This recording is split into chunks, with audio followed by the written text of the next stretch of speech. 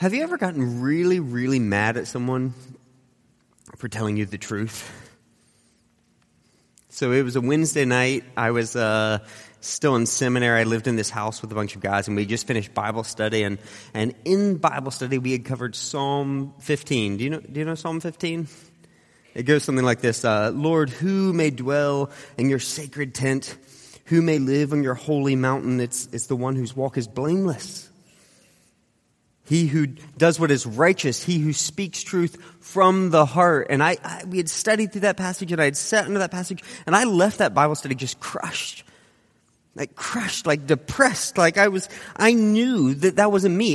My walk wasn't blameless. I knew that I wasn't righteous, and I was straight up depressed. I was like brooding and sulking and despondent. So I go up to my room, and my roommate, who I had been roommates with for a year plus at that point, he had heard my stories. He knew how I struggled with guilt and shame and things like that. And he knew that at that moment I was just at my lowest. And so with the gentleness of a sledgehammer, he turned to me and said, and I quote, "Anderson, you're a legalist and a liar. You tell people that they're saved by grace, but then you act like your works save you. You need to get over yourself." And he was rude, and he was offensive, and he was right. I grew up in the same world you grew up in. It's what sociologists call a meritocracy. Not a democracy, but a meritocracy, that our value is assigned to us based on our performance, on our merit, on our comparison with other people. I grew up in the same world you did, that you have to, if you outsmart, outwork, outperform others, then you succeed. So who is it? It's the smartest student who gets the A. It's the best salesman who gets promotion. It's the best athlete, the strongest, the fastest who gets varsity. It's the prettiest girl who gets the guy and all the other girls hate. It's the world we live in. Success is measured by your ability. Success is measured by your ability to stand apart, separate yourself from the crowd.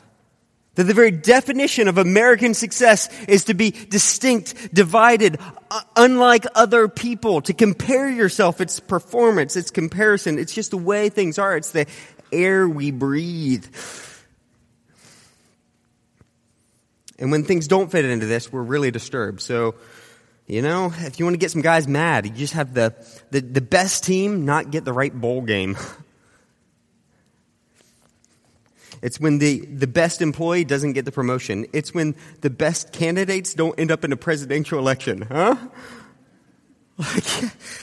It's maddening. It's just not right. And when it comes to our relationship with God, we take this same logic. It's really, really hard to not assume that God is just like everybody else.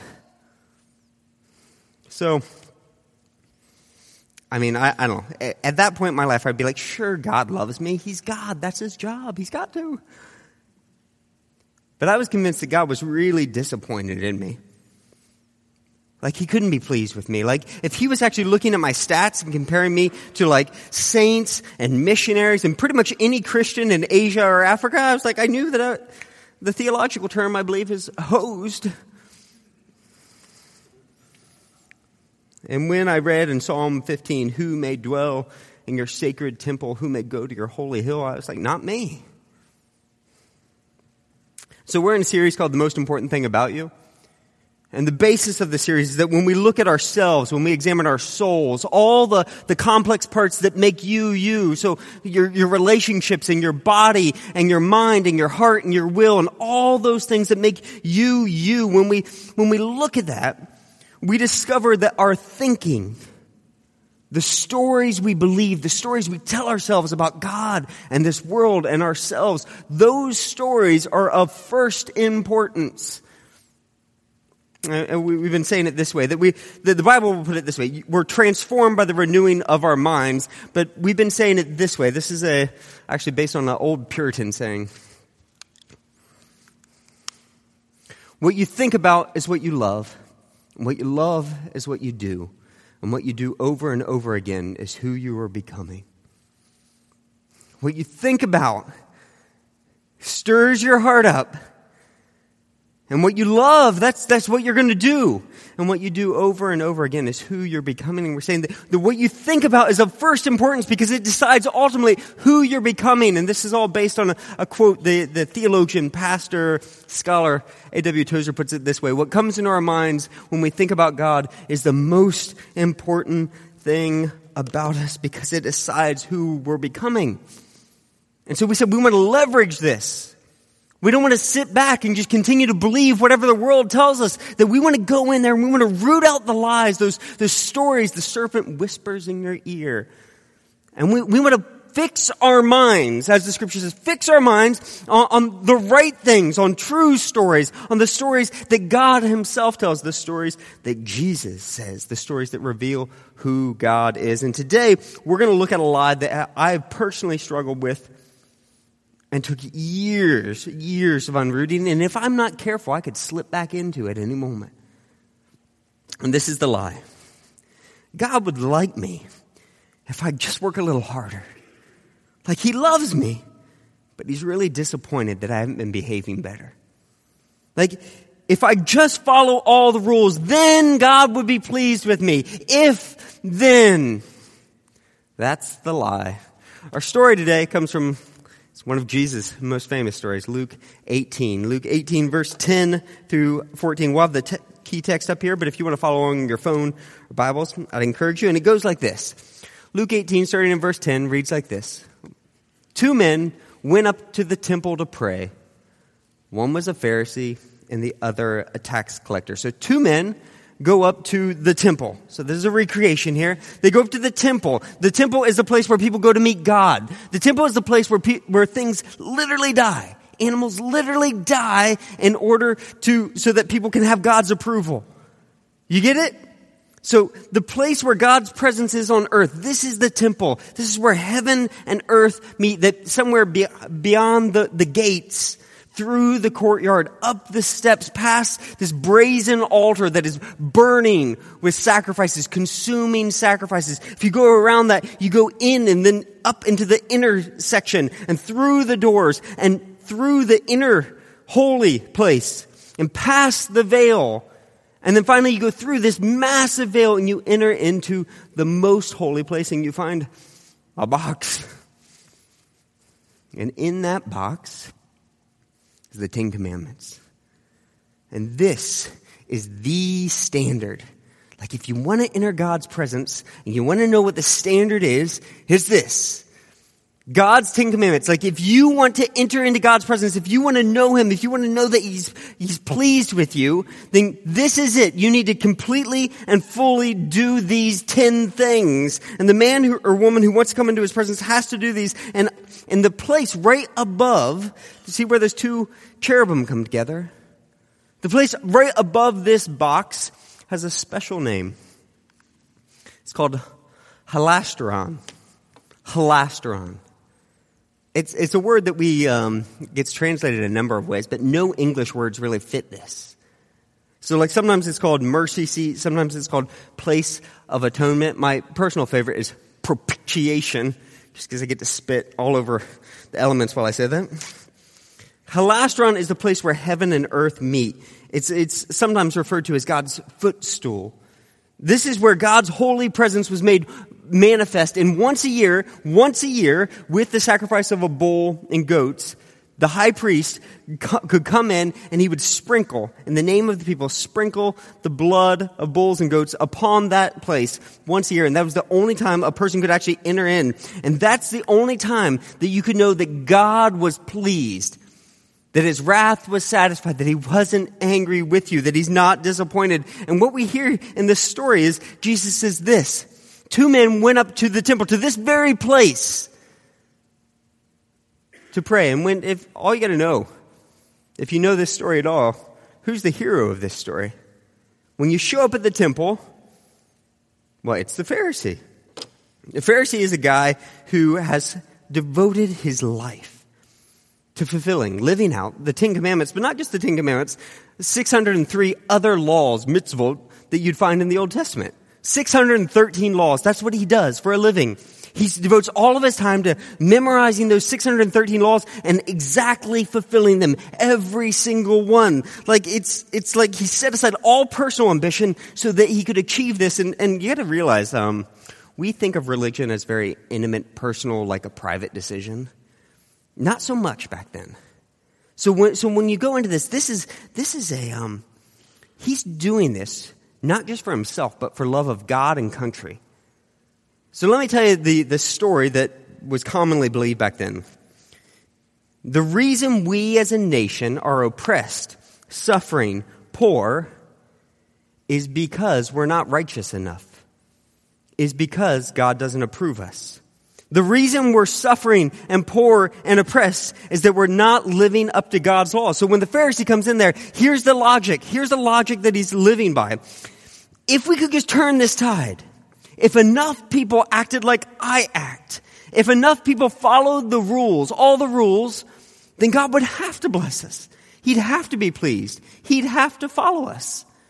This is what you see lived out time and again, especially in the Gospels, by the Pharisees.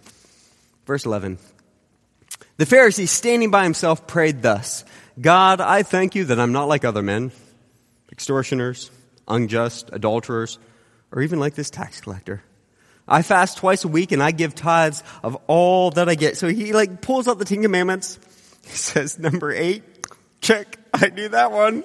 Number 7, and even things that are on the 10 Commandments, but one of the 613, I do those. And then here's the best part. He even goes through the list, and if you're like, there are some things that God didn't even ask him to do. He's like, but I do those too. I fast twice a week. Did God ever ask anyone to fast twice a week? No, he commanded all healthy Jewish men to fast once a year at the Day of Atonement. But he's saying, I am so good. I'm like the high priest on the Day of Atonement. Twice a week I do that. That's how awesome I am. And so when this guy shows up, he's a hero.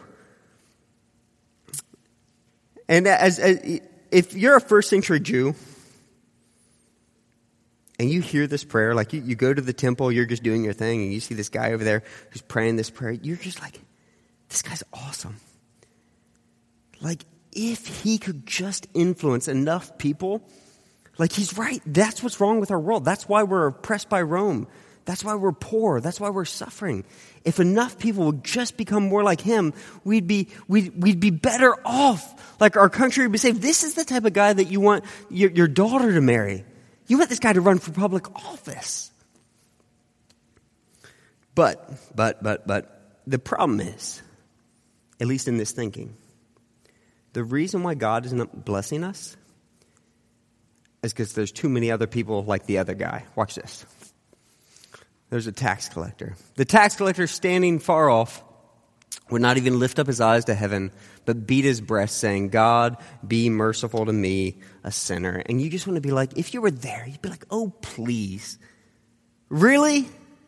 I don't know if you guys know this, but tax collectors weren't even allowed into parts of the temple. They were categorized along with murderers and Samaritans. It's actually, if he's too close to the temple, it's actually breaking some law. This guy, he can't even look up to heaven because he knows who he is. If you look at this in certain translations and in the Greek text, it actually translates, God be merciful to me, the sinner. The sinner. The definite article here. Which sinner? The sinner. You know how this is used, right? Did you see The Game last week? And if you have to ask which one, then you're obviously not smart. Steelers, Eagles. So the guy's the sinner. It's the only one that matters. The one that everyone knows about. He's the sinner in a category all by himself. So tax collectors were famously corrupt and famous for thieving, and you probably know all that. The bigger issue, though, is that tax collectors were working for the Roman government. So they were betraying their people to support the Roman soldiers who were raping your daughters, corrupting your young men, oppressing your people. They were at root traitors. And so this traitor shows up. Here's a Pharisee who he's living righteously because he wants to bless all of God's people. He wants God's blessing on the nation. And then you have this tax collector who's a traitor to the nation. Him showing up at the temple is just absolutely offensive. Like, we don't have categories for this. This is Miley Cyrus singing at a Purity concert, okay? Like, this is like you show up to the vegan potluck and you're like, ooh, I brought veal chops. You know? It's like tofu, tortured baby lamb. Anyone? This is insane. This is offensive. The man is responsible. He's personally responsible for the fact that Roman soldiers are raping your daughters, corrupting your young men, and oppressing your whole nation. It's like, how dare this man think that God would possibly hear his prayers? But here's the thing. When we read this story, this is not our story, and this is not a first century Jewish story in general. This is Jesus' story. And in Jesus' story, he hears both prayers. He hears the Pharisee celebrating his moral victories, and he hears the tax collector crying out, and he says this, verse 14, I tell you, this man went down to his house justified rather than the other. For everyone who exalts himself will be humbled, but the one who humbles himself will be exalted. That this tax collector, this traitor, this evil man who's lived his life in evil ways, who's hurt everyone around him, he's justified. God is pleased with him. He is declared righteous. That's what justified means. But the Pharisee, who's devoted his entire life to following all the rules, he's lost. As lost as could be. Helpless. So if we were to hear this story in the first century, or even if we were to share this story on the streets in our own modern contemporary day, the big question is like, what? Like, really? How is this supposed to make any sense? How does the tax collector end up being the hero and the Pharisee end up being lost? Like, this doesn't make any sense. In fact, the whole way Jesus tells the story, it's like supposed to confound you. Like, it's supposed to flip everything in your mind. Like, he lays it out like a mystery. It's like the movie, I'm dating myself here, but Sixth Sense. Like, if you ever see it, like all along, like all the clues are right there in front of you. But until the very end, you don't get it. And this is the way Jesus, all along the way, he's throwing these clues down. 4 major clues. So if you're taking notes, 4 major clues here that he's thrown down in this story so that we can rethink, that we intentionally, he's forcing us to stop and say, this story doesn't make any sense. How do we put it all together? And so for the rest of the time, I just want to walk through the 4 clues of this story to help us make sense of why this story shows us a God that is completely unexpected. The first clue is this: preposition. I want you to notice how, in verse 11, how the Pharisee approaches prayer, and it hinges on one little word. It says, in at least the ESV translation, says, the Pharisee, standing by himself, prayed thus. Now, if you've ever seen Jewish prayer services or maybe seen pictures of the Wailing Wall at the temple today, it looks something like this. Right? All the prayer shawls up. And notice, is anyone by themselves? No. They pray together. You come together in prayer. That's part of the point, part of how it works. But notice in this text, this says, the Pharisee standing by himself prayed thus. This guy thinks he's separated even from the other good Jews. Not only from the tax collector, but from everyone. I'm not like God. I thank you that I'm not like other men who struggle so much and can't be as perfect as I am. Like, that's the prayer. That in this, there's something going on in the text that he's praying by himself. He thinks he's separated better. His performance has achieved something. But there's something else. If you, Bible Study Methods 101, when you want to study a text, you break out 3 or 4 different translations, right? So if you pull out the NASB translation, another common translation, it'll say, the Pharisee stood and was praying to himself.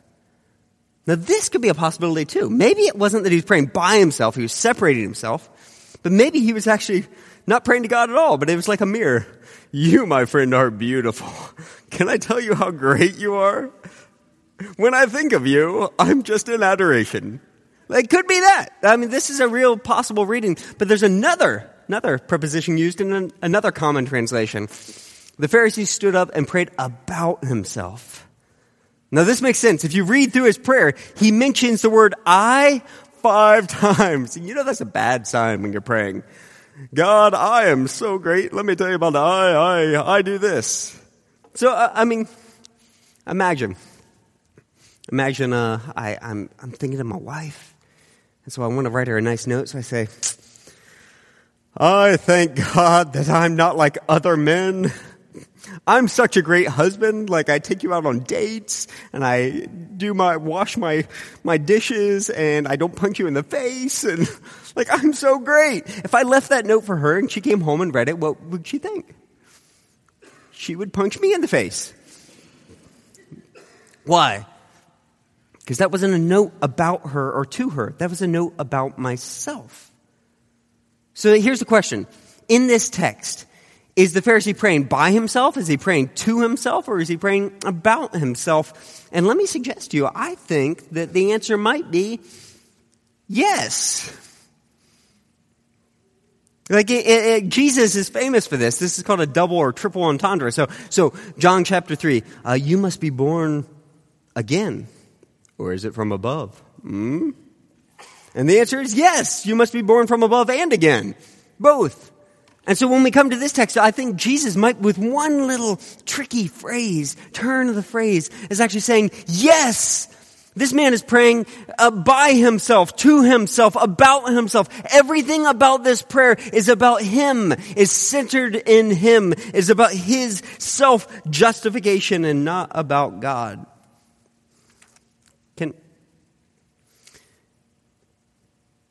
If your approach to God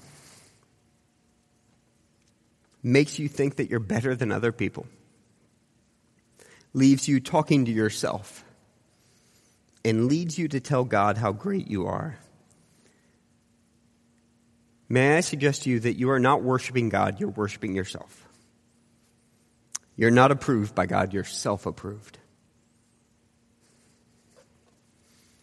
The question is, how could someone so supposedly devoted to God come to this point? Clue number 2, the list.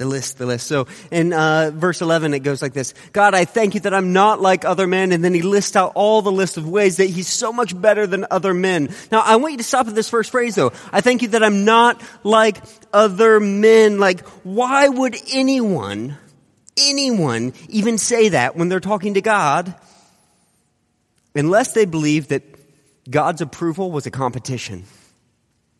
Unless they believed that in order to be righteous, you had to be more righteous than other people.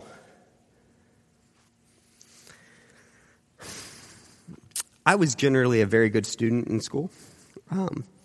In fact, I'm still a little bitter about the fact that in 6th grade, my music teacher gave me a B in recorder. I was like, shoot, B on my record.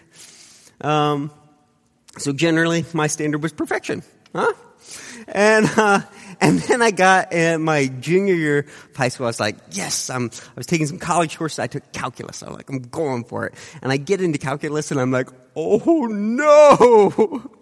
I see why juniors in high school don't take this. And I took the first exam, and I was terrified.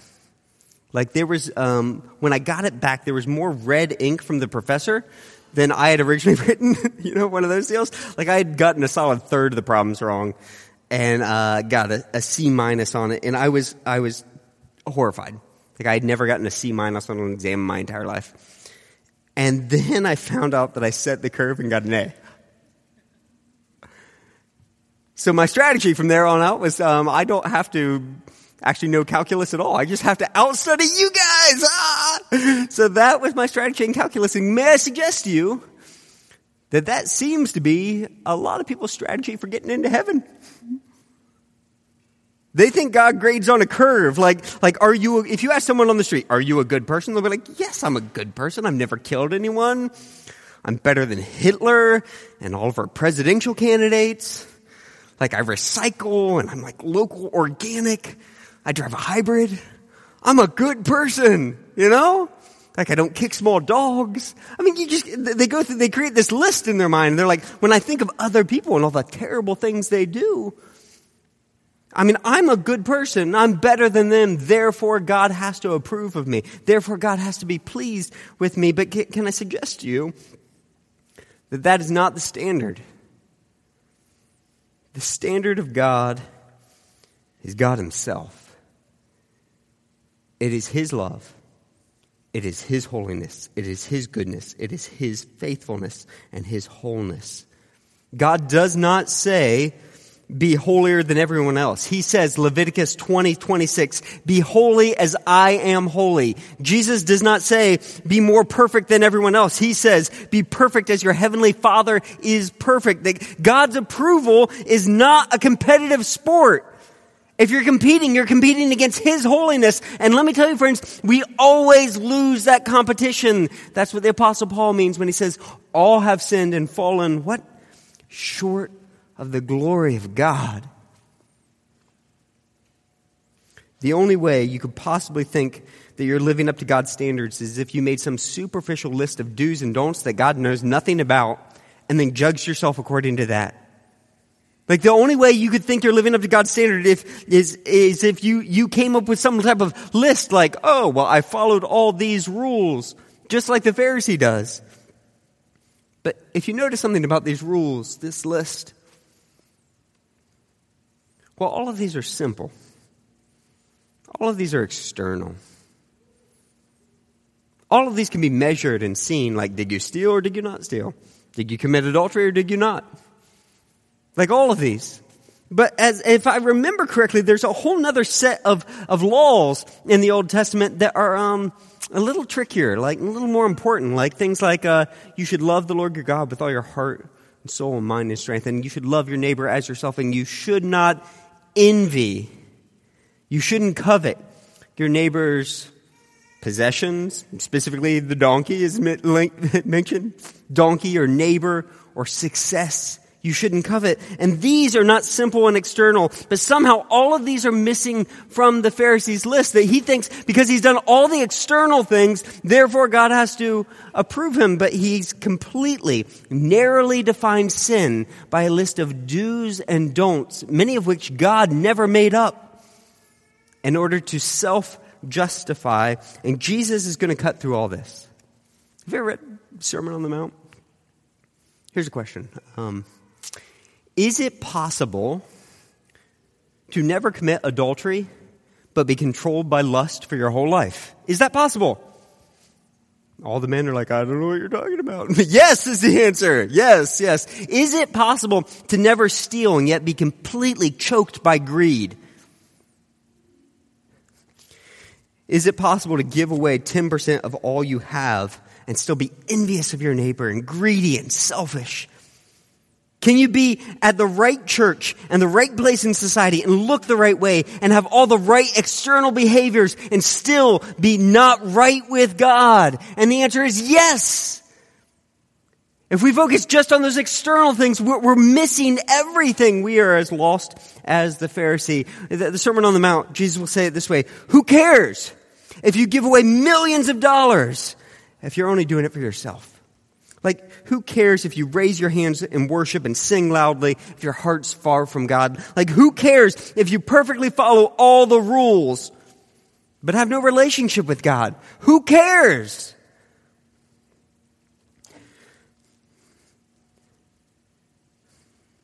You could be the best person in the world. You could look better and achieve higher and tick every box. But this still won't make you righteous. Because God doesn't grade on a curve.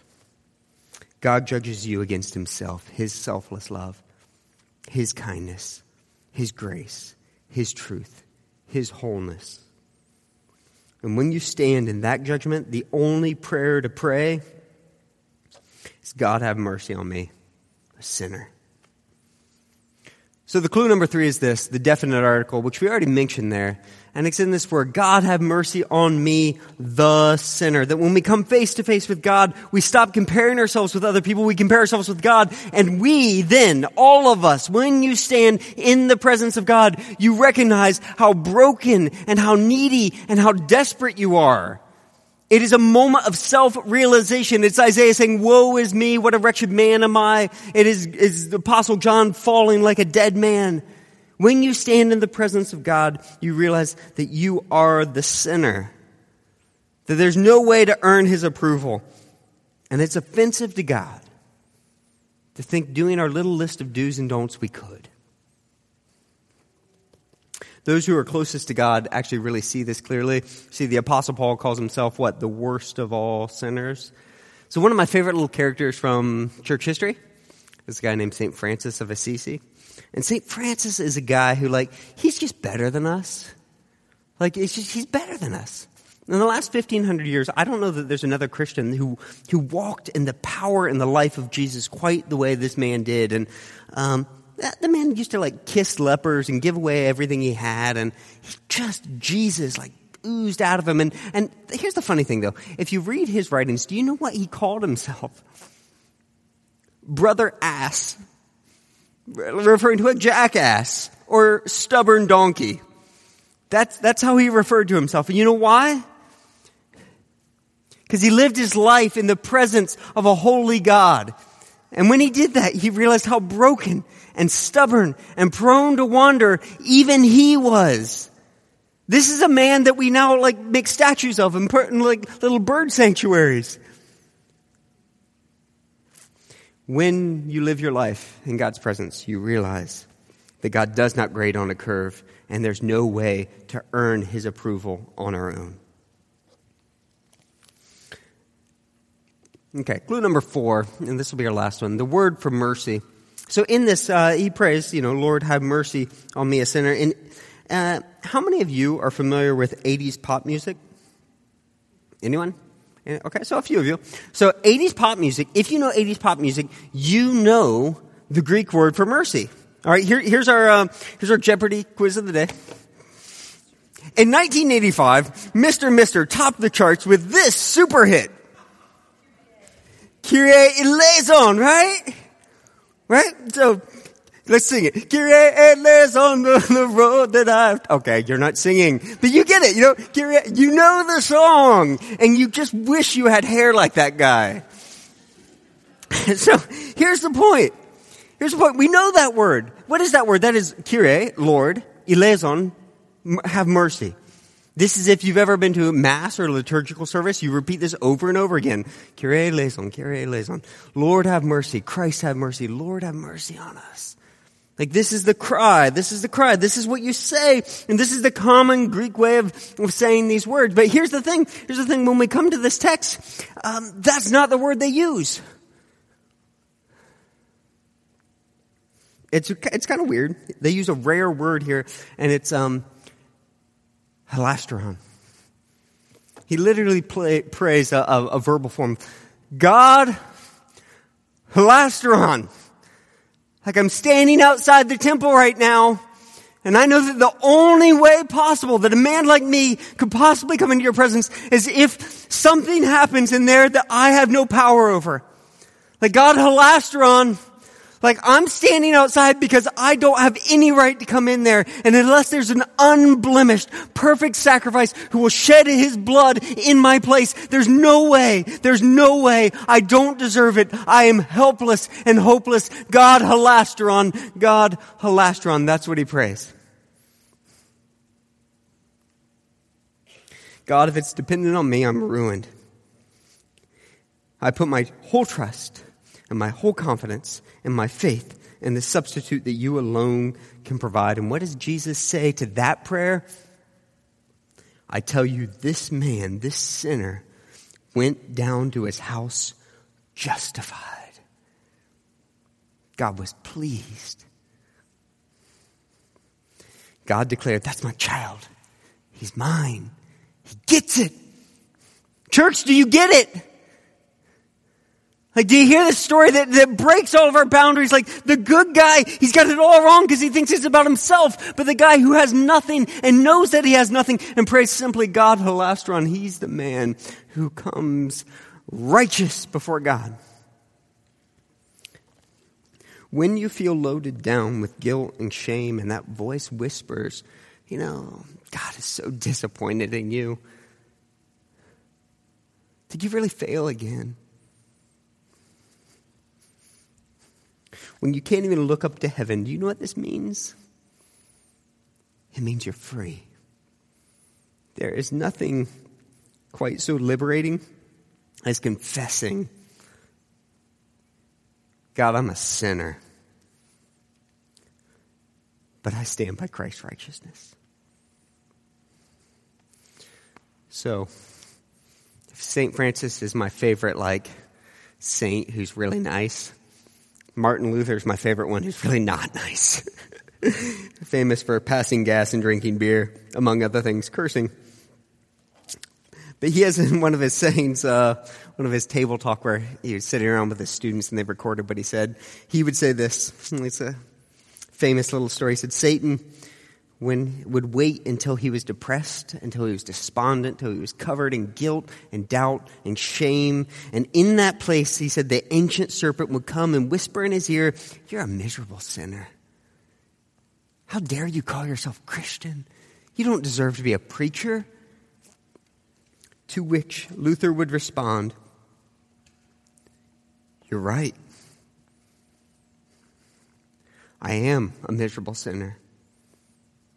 And I deserve nothing, but I get everything because Christ is my righteousness. Church, God does not grade on a curve, and this is good news. No matter how spotty your performance, whether you followed all the rules or not, God's pleasure, His righteousness, His promise of justification, that He declares you righteous, that He's pleased with you, is not dependent upon your performance or your comparison with others. It's dependent upon Christ alone. It's dependent upon His sacrifice. It's dependent upon His righteousness. God Halastron. God Halastron. So if you are a recovering Pharisee who's worked really, really hard to try and earn God's approval and feels so guilty every time, you're like, oh, shoot, I didn't read my Bible one time this week. Or if you're the sinner who came in here just covered in guilt and shame, I don't want to offend you, but in the words of my seminary friend, you need to get over yourself. Because the gospel is so much bigger than you. It's so much bigger than what you can do. It's so much bigger than your good works and your righteousness and your sin. It's so much bigger. It's about Him and His goodness and His righteousness and His approval and what He did in dying on the cross for you. And when we fix this good news in our minds, when we believe the gospel, we're changed, transformed by the renewing of our minds, and it enters us into a freedom and a wholeness and a holiness that we can never achieve on our own. If you've never trusted God, if you've never prayed God Halastron, I just want to invite you to join me to do that right now. Let's pray. Father, we recognize your grace and goodness and what you did in sending Jesus Christ to die for us and doing what we could never do on our own. Father, I just pray for those who are here now, for those who are recovering Pharisees, God, that you would allow them to give up their guilt and their shame and lay it at the foot of the cross and say that Jesus Christ's work is enough and to receive your pleasure, your justification, your righteousness, not on what they do, but on what you have done. And God, I also want to pray for those who came in here who've never tried because they gave up long ago. They know that they can't be good enough. God, I pray that they'd be like that sinner and they would pray right now, God, that they put their whole trust in you, their whole trust in your righteousness and your goodness and your kindness that leads them to repentance. And God, I pray that we as a church, as we believe and as we cling to your gospel, be a church that lives in wholeness and holiness the way you've called us to. Pray this in Jesus' name. Amen.